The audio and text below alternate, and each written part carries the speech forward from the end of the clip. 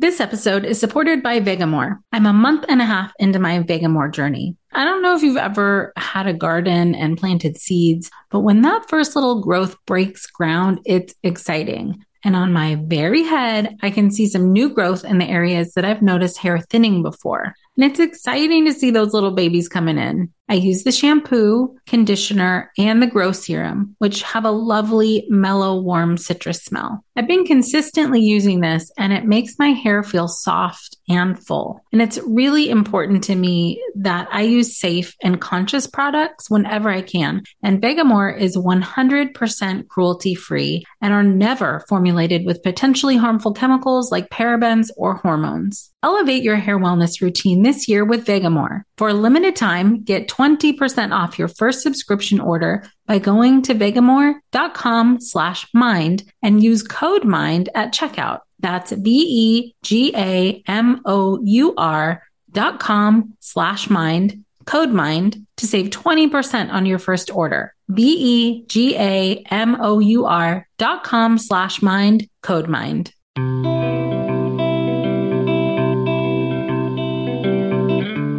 Welcome to Mom and Mind, where we dive into all aspects of perinatal mental health and wellness related to pregnancy, birth, loss, postpartum, and new parenthood. It's so much more than postpartum depression. We raise the volume on all of these topics in the hopes that someday everyone will have the support and info that they deserve before they need it. Please note this podcast is not a replacement for treatment by a professional or professional training. Welcome to Mom and Mind. I'm your host, Dr. Kat. There is a lot going on in the world right now.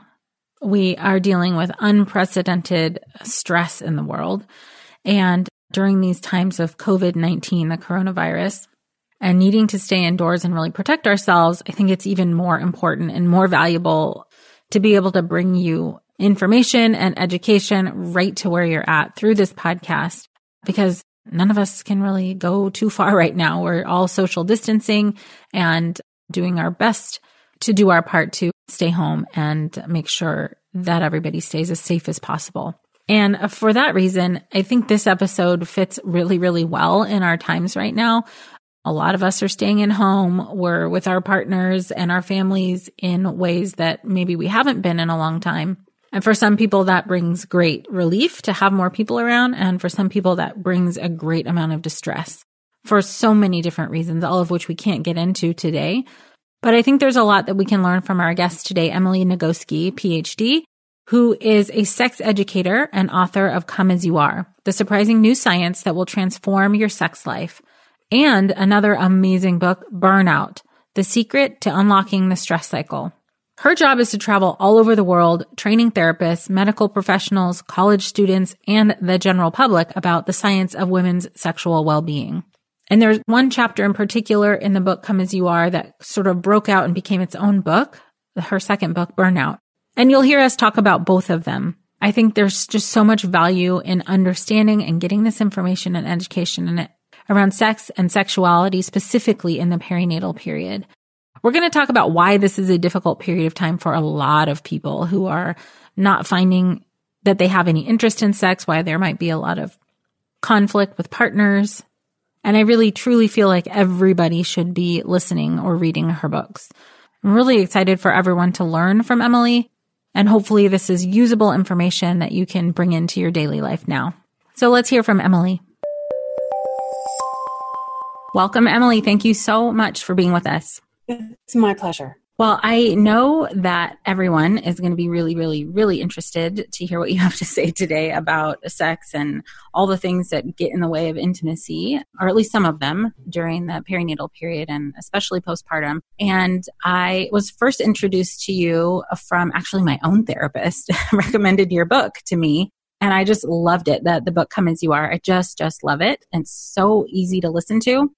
I listen to both. I'm listening to both of your books right now. Oh, yeah. On Audible, and they are fantastic. So anyhow, as soon as I was hearing it, I thought, oh my gosh, everybody needs this information. And then you were at the Maternal Mental Health Now conference, and it was amazing to just, your energy and your knowledge is just expansive. And I love that. So here we are. I would love to have you share with us whatever you can about what's difficult about sex and the perinatal period.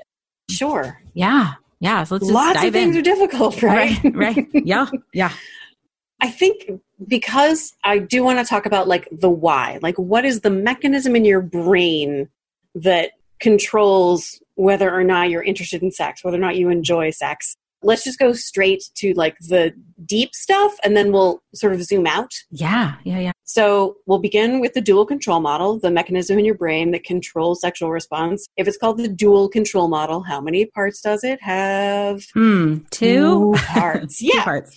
One part is the sexual accelerator, which is maybe the part we're all used to hearing about. This recognizes it's the part of your brain that notices all the sex-related information in the environment. That is everything in the environment that you see, hear, smell, touch, taste, or, and this is crucial, think, believe, or imagine that your brain codes as sex-related. And when it notices that stuff, it sends the turn on signal. Mm-hmm. And it functions at a low level all the time, including right now. We are talking about sex that is a tiny little bit sex-related. So there's a tiny little bit of turn on signal being sent. Right. Fortunately, at the same time, in parallel, your brakes are noticing all the good reasons not to be turned on right now. Sure. Everything that you see, hear, smell, touch, taste, think, believe, or imagine that your brain codes as a potential threat.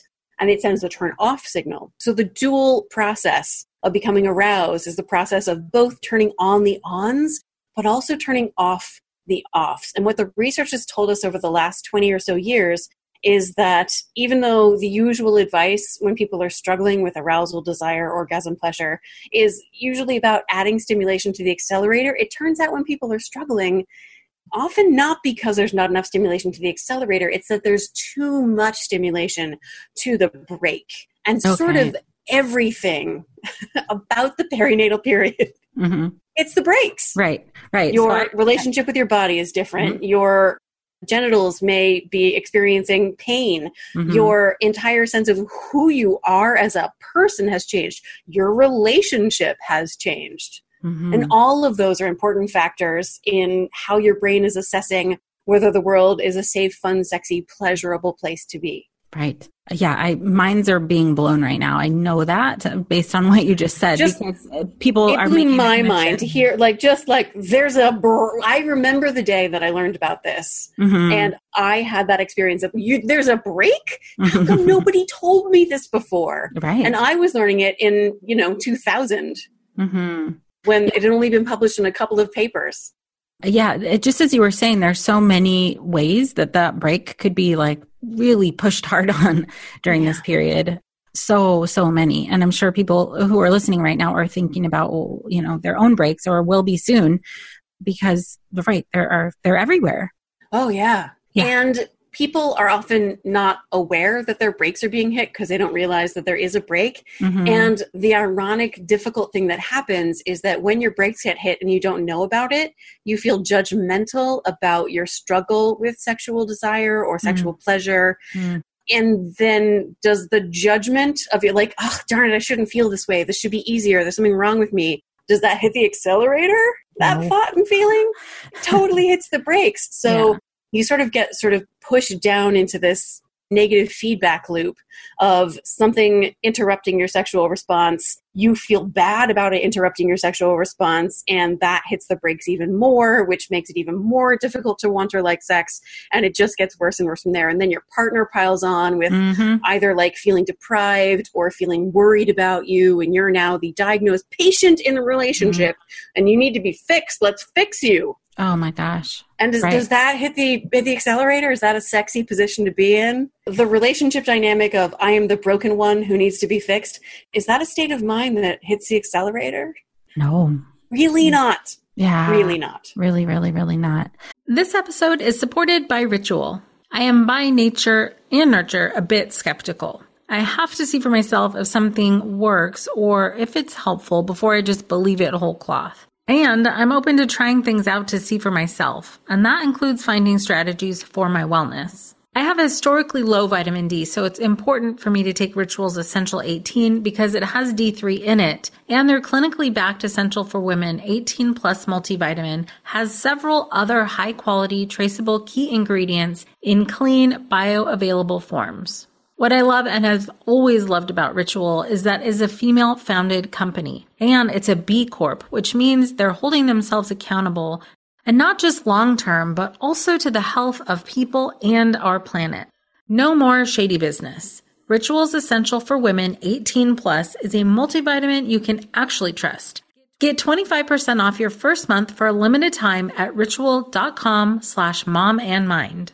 Start Ritual or add Essential for Women 18 Plus to your subscription today. That's ritual.com/momandmind for 25% off. Support for today's episode comes from OneSkin. And for a limited time, my listeners get an exclusive 15% off OneSkin products using the code MIND when you check out at oneskin.co. Well, I've kept up my mini resolution of taking better care of my skin after consistently using OneSkin for several weeks, and all is going well. I can't see what's going on at a cellular level, but I can tell you that my skin feels soft and healthy. But they did do some cool research that looked at before and after exposure of the OS1 peptide to skin cells, and the OneSkin scientists found that the peptide reverses skin's biological age. And you can even see that study by Zonari A. et al. In the NPJ Aging Journal. OneSkin is the world's first skin longevity company. By focusing on the cellular aspects of aging, OneSkin keeps your skin looking and acting younger for longer. Get started today with 15% off using code MIND at oneskin.co. That's 15% off oneskin.co with code MIND. After you purchase, they'll ask where you heard about them. Please support our show and tell them we sent you. New year, healthier skin. That's OneSkin. Ooh, yeah, as you were talking through that, I was thinking, what I hear so often with new moms specifically is that their partner is it's like, okay, well, 6 weeks is up. Doctor said you're clear, so let's do this. And I don't mean to blow at your speakers, but the 6 weeks, like, it just makes me bananas. Yeah. I don't know anybody for whom 6 weeks was like, I'm ready to go. Mm-hmm. Right. But maybe there's a couple of people out there. Sure. Absolutely. Yeah. On and the kind of people spectrum. who are likely to talk to me are not the kind of people for whom everything is going smoothly. Same here. There's a self-selection bias. Absolutely. Yeah. But also to your point, it's just way more common than not to need longer than 6 weeks. Other than the emotional, mental load of just 6 weeks, are there physiological things happening, brain-based things that are happening also that are related to the breaks? It's about the interaction between, so the mechanism itself, as far as we know, there isn't a lot of research on this, but as far as we know, there's nothing about pregnancy or birth per se that changes the mechanism itself. It's just that the input affecting the system is changing wildly, radically during this time. The actual physical circumstances of your genitals being involved in a really major life event, whether you give vaginal birth or not, your genitals are going through something at this point. And the whole meaning of your body has changed. What your genitals mean, what your breasts mean, what your body is for, what touch means. You get so used to like the child-oriented touching that when your partner touches you, it doesn't turn on, hey, sexy lady. It's just more touch. And so people get touched out. Right. And it's because people don't think of meaning as being a brain state, but it is. The way your brain perceives a sensation is determined by the state of mind it's in when that sensation comes in. So take tickling, for example. It's my like classic. I know tickling is not everybody's favorite, but if you just imagine you're already in like a fun, sexy, playful, flirty, erotic state of mind with your certain special someone and they tickle you, that can feel fun and playful and lead to other things. But if that exact same certain special someone tries to tickle you when you're pissed off at them, you want to punch them in the face a little bit, right? It's the same sensation with the same certain special someone, but because the context is different, because the meaning of the touch is different, your brain literally interprets that sensation as the opposite. And this is happening at the level of like the nucleus accumbens shell. Like they can break it down to the specific area in the emotional brain that is switching when your mental state changes. I love neurological. I love that you are bringing that in because it gets so foggy during this perinatal period of time and everything feels so personalized that that it feels like this is just a me problem. Like there's something wrong with like who you are fundamentally, your soul, your spirit, your like your essence. Yeah. But oh my gosh, there's this little thing in the brain that is affected right now. That is doing its job. Its whole purpose, what it is helping you with is responding to the context you're in and changing the way your brain responds to the world based on that larger context. How important is that? Because if being tickled under any circumstances felt playful and good, if having your clitoris touched under any circumstances felt playful and good, you would end up being interested and enjoying sex in really inappropriate situations. Like you're being, chased by a lion, evolutionarily speaking, or you're, running away from the enemy. That is not a time when you are supposed to be responsive to sex and pleasure. Right. That's a time when it's really important to stay focused on the here and now and fixing what the problem is. So when things go away in response to your context, that's your brain helping you. The question is not what's wrong with my brain. It is what changed in my context that's making my brain, my desire, my arousal do this. And is there anything I can do to change my context to help my brain be freer? Right. Yeah. As you were speaking to that point, I was thinking of, the lion example, and in particular with, for somebody who has a brand new baby, their environment is such that there could at any point be something to attend to. It's sort of erratic in that there's no pattern. It happens when, you least expect it. There's a baby crying or there's like poop everywhere or whatever. And so it's also an unpredictable environment. And I can't imagine that in and of itself leads somebody to be in a calm, relaxed, playful state.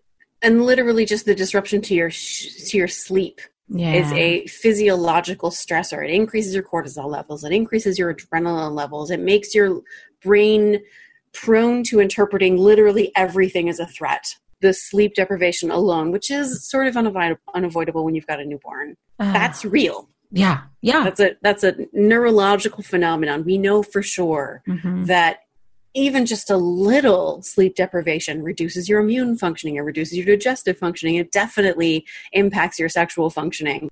And that's not your fault. That's not a problem. That's your body responding in a normal, healthy way to a really severe stressor. Now, can you get through infancy without sleep deprivation? No. So you just tolerate it for the length of time that it takes. Right. And then that's the thing is people don't need to mostly worry. If your context changes in a way you cannot control, that definitely does hit the brakes. Okay. And that context will almost certainly change again. Like nobody wants to stay in a sleep deprived state for years at a time, though I definitely know parents whose kids are bad sleepers. I have one friend whose son has Down syndrome, and kids with Down syndrome are difficult sleepers. And she spent 8 years really intensely sleep deprived. Would talk to me about it all the time and the ways it was impacting her cognitive functioning and her like emotional self-regulation. These are real things that happen as a result of chronic sleep deprivation. So when she wanted to talk to me about her sex life, I was like, okay, that's a low priority. Right. No, absolutely. Right. So this 6 weeks or 8 weeks or whatever, it's not like you all are also sleeping at 6 weeks and 8 weeks and all of a sudden all these brain functions are on board too. I mean, I wish doctors would be like, so 6 weeks, maybe your genital tissues will be healed. Right. Maybe. And at 3 months, your baby's brain may have adapted to this whole 24 hours a day situation.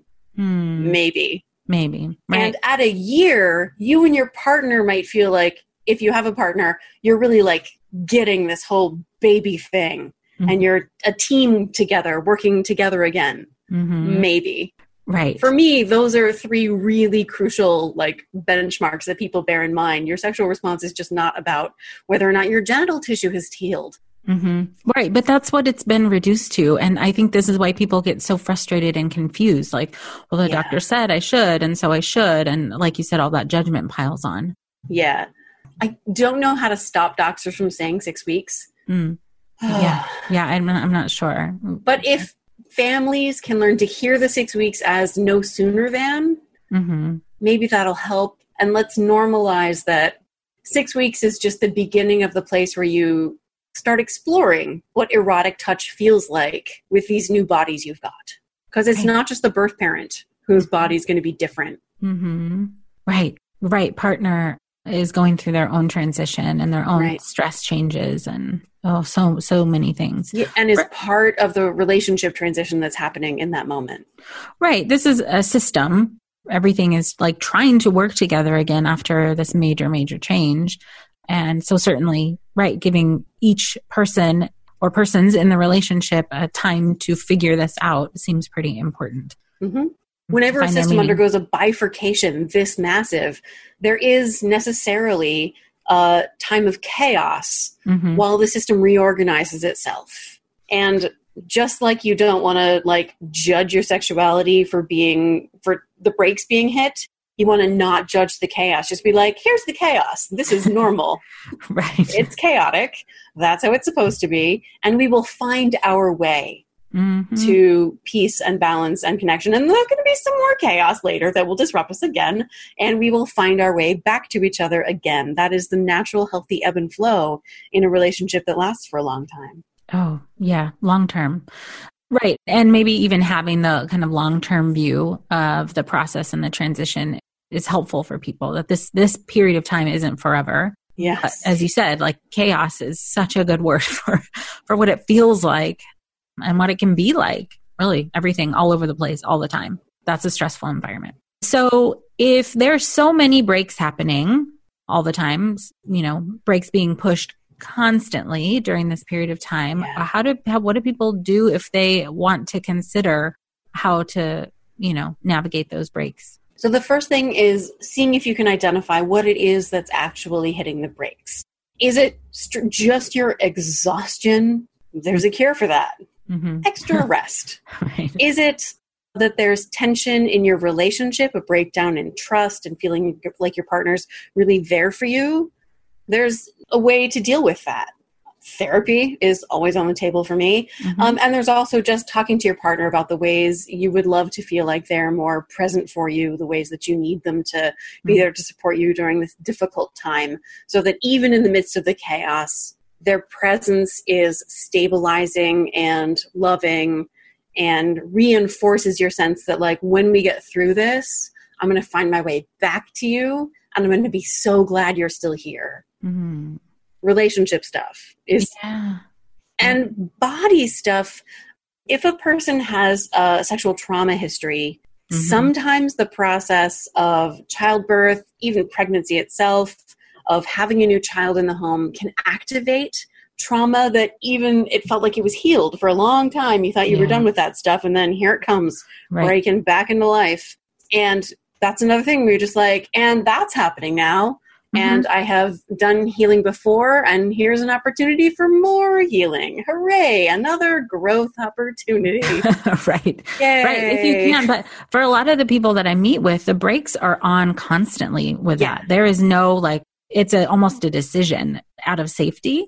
You are not touching me. You're not looking at me. Like, we're not doing this because everything feels bad. Yes. And when that's the case, a lot of sex therapists actually make the mistake of trying to push a couple right into something like sensate focus, which is a sex therapy where you begin like being naked in the bed and touching each other one person at a time. And for a lot of couples, especially for the person who's like, nope, the lower desire person, they don't even want to start with that. They need more distance than that in order to feel safe. They need sex to be removed off the table, no pressure, just a lot more distance. I tell this story about a couple where the therapist asked the couple to stand up and create as much physical distance between them as they needed to feel like that was the right amount of distance. And the lower desire partner put her back against the wall, created as much space as there was, because that's how far she needed to be in order to not feel criticized and judged and expected to have sex and pressured into it. Because if she took even one step forward, she felt like that was going to turn into her partner pressuring her and expecting her and insisting that she have desire and judge and blame her and call her broken and diseased if she didn't want it. So that's a couple where just diving right into sex therapy is not going to be adequate. You have to restore the trust, which means allowing the lower desire person to step closer and closer, one step at a time, without the higher desire person reacting in any way, pushing in any way. hoping in any way that I know we took sex off the table, but like, this is really feeling very good. And hey, but how about we blah, blah, blah. If a lower desire person is in a situation where they have agreed that we're not going to have sex and I'm just going to be allowed to touch you in an affectionate way without there being a push or a demand, it can be so healing, because that touch, that connection, that sense of being held, the literal physical connection with another human being is so important. And if we can't access that without thinking it's going to turn into my partner feeling rejected and telling me I'm broken if it doesn't turn into sex, it's just like, it deteriorates the relationship very quickly. If you can have non-sexual, just touching and sharing connection like that, amazing. And it's the lower desire partner, the higher desire partner needs a lot of discipline to be able to participate in that non-sexual touching in a way that does not in any way activate the dread that the lower desire partner may be feeling of being pressured into doing something, of having an expectation around their sexuality that they are not going to meet, which both makes them feel pushed and criticized and uncomfortable, but also makes them feel self-critical and judgmental that they're broken and doing it wrong. Wow. It takes both partners participating in that decision to take sex off the table and just love each other without sex having to be a part of that necessarily, temporarily. Right. Oh, yeah. And thanks for bringing in the temporarily too. Because I think some partners get freaked out, like, oh my God, we're never going to have sex again. I talked to a couple, and so their sex life went away somewhere in the middle of the pregnancy. And they had struggled. Their baby was approaching toddlerhood. And the only times they had had sex in those years was when she had felt sort of like guilty and obliged enough to go and have sex for the sake of him feeling okay. And he no longer wanted to have, like, he felt bad about that. He wanted her to want him, of course. Right. And then when I said, so what you do is, and these are people who had read Come As You Are. They came to one of my workshops because they read Come As You Are. They loved it. It really helped them. And when I said, you know, you take sex off the table, and they were like, yeah, we read that, but for how long? And I looked at the pair of them, and it had been months since they had had any sex. And I said, I'm going to say 3 months. He got this look on his face like I had told him he was not allowed to eat for 3 months. And I was like, so let's pause for a moment. What do you think, sir, it does to your partner to see that look on your face when I say no sex for 3 months? And he was like, it makes her feel bad. And I was like, partner, how does it make you feel when you see your husband make that face at the idea of not having sex? And out it all came, the feeling judged, the feeling shamed, feeling broken, feeling so isolated, wanting so much to be there for him, but like brokenness that she felt inside herself made her not able to be there in the way that she was desperately longing to. So it really takes the other partner being able to like relax and not feel neglected, not feel abandoned, and be able to find a sense of connection through something other than sexuality. And I know a lot of this was a heterosexual couple, and a lot of dudes in particular, they get trained from really early on in life that they are not allowed to access a sense of connection and love and holding and acceptance except through their penises. And if their partner is like, I am not interested in your penis, it feels like their partner saying, I am not interested in you. I do not accept you. I don't want connection with you. I do not love you. Of course, that is not what they're saying. Unless occasionally it is. Sometimes it is, for sure. But sometimes the female partner in this scenario is wishing they could, wishing they did have desire. And wishing your sexuality were different. Does that have the accelerator? Totally hits the brake. You know, I hear people talk about libido as like, I have low libido or I have a high libido. But I hear you saying desire, high desire versus low desire. Can you differentiate those for us? So libido is a Freudian term that I don't use because Freud. Word. It's a term that doesn't show up in the science hardly at all anymore. And I hear it primarily from journalists. It's a word that gets used in the mainstream. It does not mean anything from a scientific point of view. Great. From a nerd perspective, you'll hear me using the words desire, arousal, and pleasure, or wanting, liking, and learning or relevance, sex-related information, because those are the words that reflect the tripartite nature of the affective neurological system that controls sexual desire. So what usually gets called the pleasure centers of the brain isn't just the pleasure centers. Pleasure is definitely part of it. You have these opioid hotspots in your emotional brain that just responds to when something feels really good. It like lights off these sparks. And then there's your wanting system, which is the desire system, which is the pursuit of something. It's curiosity, it's approach, it's desire, it's longing, it's exploration. And the two are definitely related to each other, pleasure and desire, but they are not the same system, and one can exist without the other.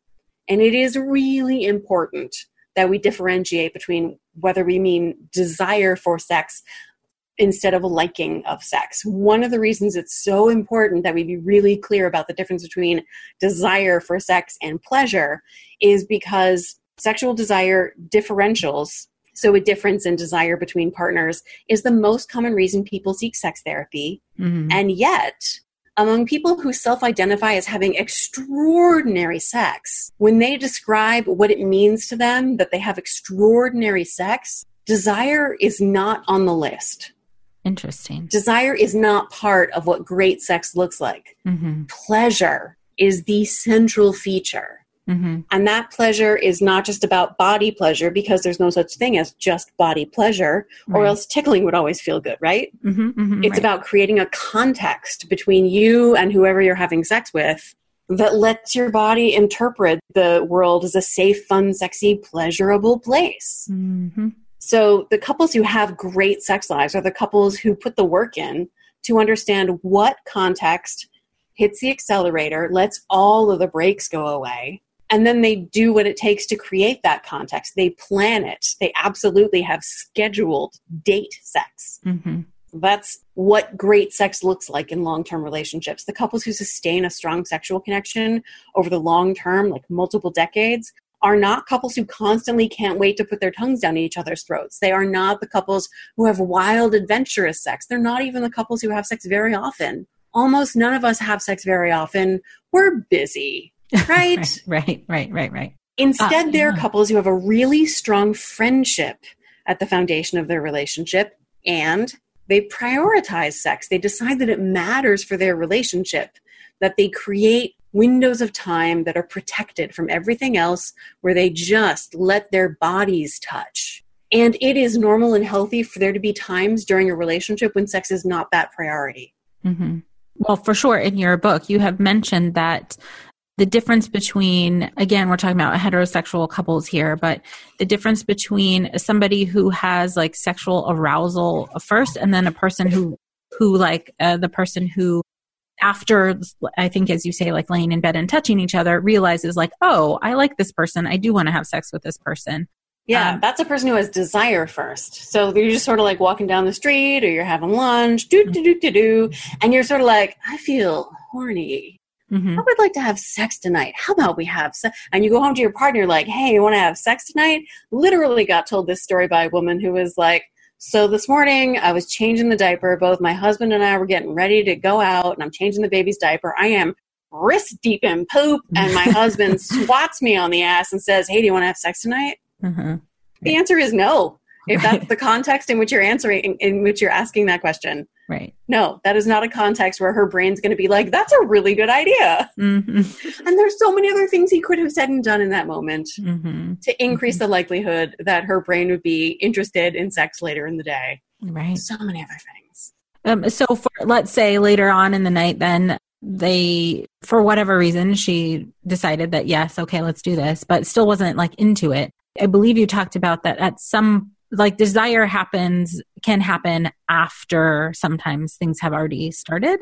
Yeah. So I know we're used to the story where like desire comes first, and then comes all the genital response, and then you like cuddle for a minute and go to sleep. It turns out neurologically that is not how sex happens. It is arousal and pleasure that comes first. So one narrative is this sort of like it's called spontaneous desire, where it seems to appear out of the blue. Right. But actually what it is spontaneous desire emerges in anticipation of pleasure. And that is one normal, healthy way to experience desire. But then there's this other thing called responsive desire, where your desire emerges not in anticipation, but in response to pleasure. So you're like, Saturday at 3:00, you, me, in the red underwear. We said we were going to do this thing. So let's go, buddy. So you put your body in the bed, your partner in the red underwear, and your body goes, oh, right, I really like this person. I really like this. This is great. So the desire emerges in response to the pleasure. Bearing in mind that pleasure only happens in the right context. It's not going to happen in a context where you feel judged or criticized or pressured or critical about your own body or any of those other things. You create a context that lets the brakes go and the accelerator will take over. Right. So given that scenario that you mentioned before, if the day went in such a way where the partner could feel like, okay, not stressed out, like this is totally possible, I'm into the idea of this, they still might not be, have the arousal. But they're in a context that's safe enough or happy enough or whatever enough to say, okay, let's do this. And then still might not be like totally aroused until... Yeah, you might just show up being, so one of the best metaphors I've ever heard for this, I learned from a sex therapist named Christine Hyde. She's a sex therapist in New Jersey, and she says to her clients, so imagine your best friend invites you to a party. You say yes because it's your best friend and it's a party. But then as the date gets closer, you start thinking, I'm going to have to find childcare. There's going to be heavy traffic. Am I really going to want to put on like real clothes on a Saturday night? I don't know. But you know what? You said you would go, so you put on your party clothes and you show up to the party. And what happens? Often you have a good time at the party. If you are having fun at the party, you are doing it right. What matters is that you show up. Right. And you know what? If you are not having fun at the party, there is no amount of longing to go to parties or being in the mood for parties that's going to make that party worth going to. All right. Ooh, yeah. Context. Yeah. The way there's another sex therapist. This is the sex researcher who studies people who have optimal sexual experiences, those folks who self-identify as having extraordinary sex lives. Her name is Peggy Kleinplotz. Her book is coming out soon. It is amazing. It's called Magnificent Sex. Everyone should buy it immediately. It is extraordinary. And it's going to change how people understand sexuality. But the way she puts it to her clients is, what kind of sex is worth wanting? Often if she has a couple, they come in, they've got differential desire. There's a low or no desire partner. And she says to that partner, so tell me about this sex you don't want. Because then maybe we can find other sex that you do want. Right. A simple and powerful question. Yeah. Like, how many times are people being asked that? Never. No, people get really wrapped up in desire. We've gotten to a place as a culture, I don't know how it happened, where we very much measure our sexual well-being in terms of how much we crave sex. Even though the research has been very clear for 20 or 30 years that desire is not the thing, pleasure is the thing. Did you know that people believe you more when what you say rhymes? They remember it better and they believe it more. So I made it rhyme. Ready? Awesome. Pleasure is the measure. Right. This episode is supported by Factor. Eating better is better with ready-to-eat Factor meals. And ready-to-eat means pop it in the microwave for 2 minutes and done. I mix in a few of these meals into my rotation for the days that we're on the run or that I don't want to make anything. I chose the high protein and calorie smart options, one of which is the mushroom chicken thighs and wild rice with garlic roasted green beans. This is restaurant quality and so tasty. I can adjust how many meals I get in my order as much or as little as I need every week. Plus, I can pause or reschedule my deliveries anytime, which comes in really handy for our busy schedule. Head to factormeals.com/momandmind50 and use code momandmind50 to get 50% off. That's code momandmind50 at factormeals.com/momandmind50 to get 50% off. This episode is supported by Hungry Root. I am a creature of habit when it comes to food. Like, I buy the same stuff in the store and generally make the same stuff over and over. Not really that fun. So in order to shake things up, I use Hungry Root. I can pick a whole meal and they send me what I need to make it, but I will also just let them choose so I don't get into my rut. And it paid off. I got the chicken shawarma non-flatbread. These are flavors that I wouldn't have thought to put together on my own, and they totally work. It was so yummy and so easy to make. And bonus, I also received for free organic roasted chicken breasts that I threw into a salad for another meal. Hungry Root is my partner in healthy and yummy living. Right now, Hungry Root is offering Mom and Mine listeners 40% off your first delivery and free veggies for life. Just go to hungryroot.com/cat to get 40% off your first delivery and get your free veggies. That's hungryroot.com/cat. Don't forget to use our link so they know we sent you. Right. Pleasure is the measure of sexual well-being. It is not how much you crave, desire the sex. It's not how often you have it or who you have it with or what rooms or even what orgasms you have. It's whether or not you like the sex you are having. If you like it, you are doing it right. If you're having fun at the party, you're doing it right. Right. And I imagine especially for a postpartum person, those experiences would be accumulative. Like we have one, I'm super stressed out, but we have this one good connected experience that might help lead to other good and connected experiences. Absolutely. Because it teaches your brain that you don't need to dread or fear or worry that something bad is going to happen. Whether that something bad is your partner feeling judgmental or critical of you or an experience of pain that interferes with sexual pleasure, or a disruption in the form of the friggin' baby. Right. Bang in the middle of it. Yeah. So there are some pretty common things that punch the brakes in this period of time. Like you said, sleep is one. Tension in the relationship. Yeah. Stress. Right. You made me then think of your book, Burnout, which I'm loving. It's so good. And I can't tell the difference between you and your sister's voice pretty much at all. I'm sure you guys can. But my sister's husband, who is a professional musician, said the same thing. Oh, really? It's amazing. You guys sound absolutely the same. So I'm glad you identify who's talking because it's helpful. But anyways, the stress For the record, my sister is my twin. Yeah. So people know. Yeah. Maybe that does help. You have twin voices. Yeah. For sure. But so one of the chapters in Come As You Are ended up being like a full book called Burnout, essentially. That's exactly what happened, yeah. And it's phenomenal. I think everybody listening should listen to both. Or I listen to books or read it if you choose to read it. But I take audiobooks really seriously. The only thing I asked for in my book contract was that I narrate the audiobooks. Thank you. It really mattered to me. It's painful to hear, other people speak your own words. So narrators really make the big difference. And when it's sexuality, like you think kind of anybody can just read these words, but it takes training to be able to talk about vulvas and clitorises and orgasms and desire and intercourse in a genuinely neutral, warm voice. Right. A lot of just professional available actors reading it would be prone to slip into that hey, sexy, kind of fake, flirty, right, Sex in the City kind of voice. And I was not here for that. I was like, I know how hard this is. I'm the one who can do it. Yeah, and they're both so good. So the stress load and the burnout, I think burnout even in the perinatal period is super real because there's such a massive new load of things to do and still do all the other things. And so I'm halfway through Burnout. So as I'm listening to it, I'm thinking, oh my gosh, this is part of what happens.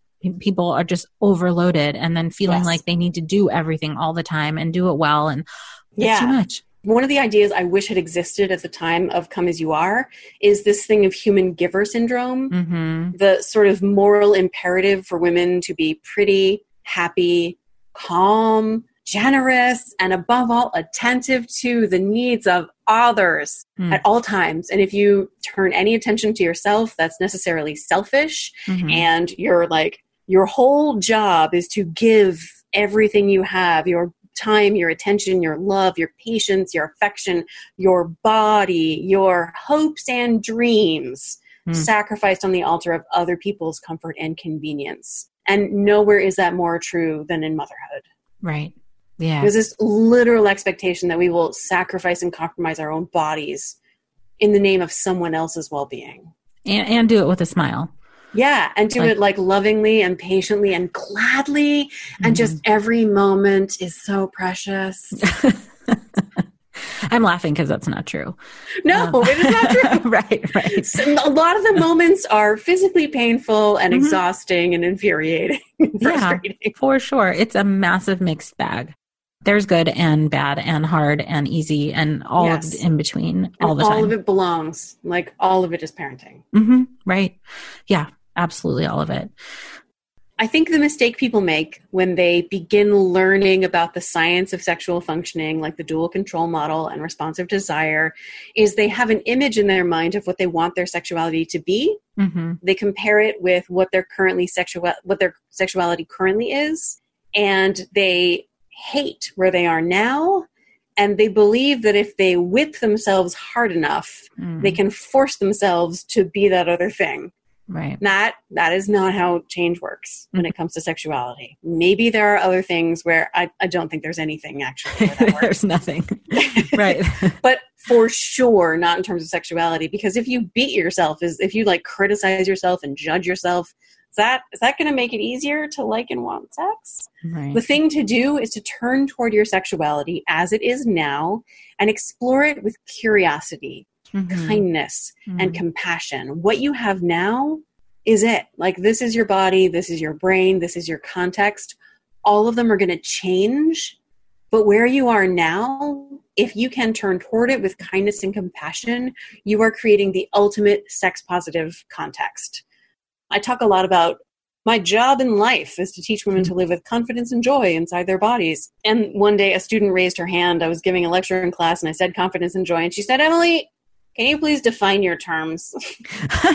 I was like, no, let me think about it for a week. And by the time I came back, I had decided these are the definitions. Confidence is knowing what is true about your body. So yeah, reading both Come As You Are and Burnout is going to help with that. Knowing about responsive desire and the stress response cycle and arousal non-concordance and the dual control model and pleasure and orgasm and genitals and all those things. That's knowing what is true, even if it's not what you were taught to believe were true, even if it's not what you wish were true, knowing what is true. Joy is loving what is true. Whatever that is about your body, about your brain, about your context. Even if it's not what you were taught is supposed to be true. And even if it's not what you wish were true. Loving what is true right now in your sexuality. And especially if you have a partner whom you're trying to build a long-term connection with, if they can also turn toward where you are right now with kindness and compassion, with confidence and joy, loving what's true right now, and not trying to make it different, that is the way that you free the brake so that the accelerator can do what it is longing to do. Awesome. This is gold. Not so much a tip as it is like, one of the difficult things about the way sexuality actually works is that it's not that there's like a destination you're trying to get to. If you have a destination you're trying to get to with your sexuality, you're already screwed. Right. Because you dislike where you are. And disliking where you are hits the brakes, which shuts down your sexual desire and pleasure. Instead, it has to be like life for me is not a journey. It's a destination. Here you are. This is your life. Welcome. Right. It's not about like where you're going. It's how are you living today? How are you exploring connection? How are you exploring pleasure today in the body that you have today, in the context that you have today, the relationship you have today? How can you find your way to pleasure here and now? Oh, that's beautiful and applies to way more things than just sex and sexuality. Yeah, that's like an everything thing. Have said to me, like, it looks like a sex book.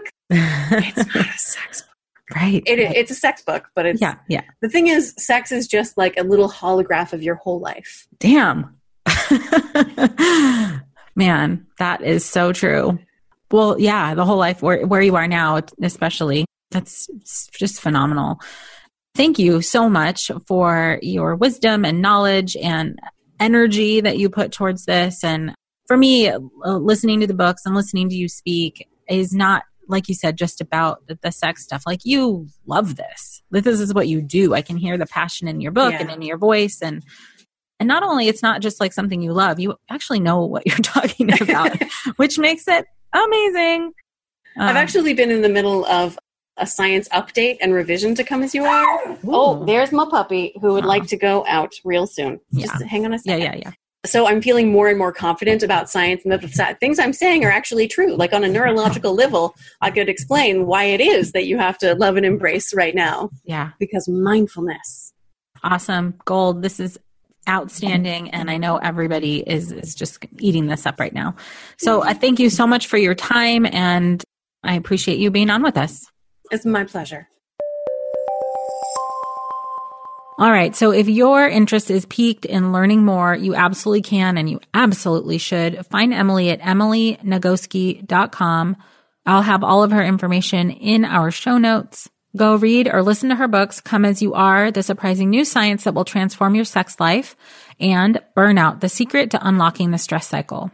I hope you guys love it as much as I do. And I hope these books really give you a good understanding and a deeper understanding of how stress these days might be impacting your interest in sex and your feelings of closeness and intimacy. All right, everybody, take care of yourselves out there. It's a tough time, but we can all get through this together. Even though we're social distancing, we are still not alone. Thank goodness for the internet these days, right? All right, everybody, stay safe. Until next time. Thank you so much for joining us today. Please share this podcast. Together we can support moms and families so that no one has to deal with this alone. Come connect with us at momandmind.com. Hey there, I'm Debbie Reber, the founder of Tilt Parenting and the author of the book Differently Wired. The mission of Tilt is to change the way neurodivergence, whether that's having a learning disability, having ADHD, being gifted, autistic, or some combination of all of the above, is perceived and experienced so differently wired kids and the parents like us raising them can truly thrive. On the Tilt Parenting podcast, I get to talk with authors, therapists, educators, and parenting experts who are committed to this mission. I ask the questions my listeners are most curious about when it comes to supporting our kids. And in turn, my guests share strategies for challenges, out-of-the-box ideas for navigating school, best practices for therapies, tips for advocating, and so many thoughtful insights on what it really takes to help our kids grow up feeling seen and respected so they can create awesome lives for themselves. I know that raising a differently wired kid can feel overwhelming and isolating, but I promise you, you are not alone, and it can feel so much better. If you're on this parenting journey, come listen to Tilt Parenting. Together, we can shift this paradigm and show up for our exceptional kids with hope, possibility, and joy.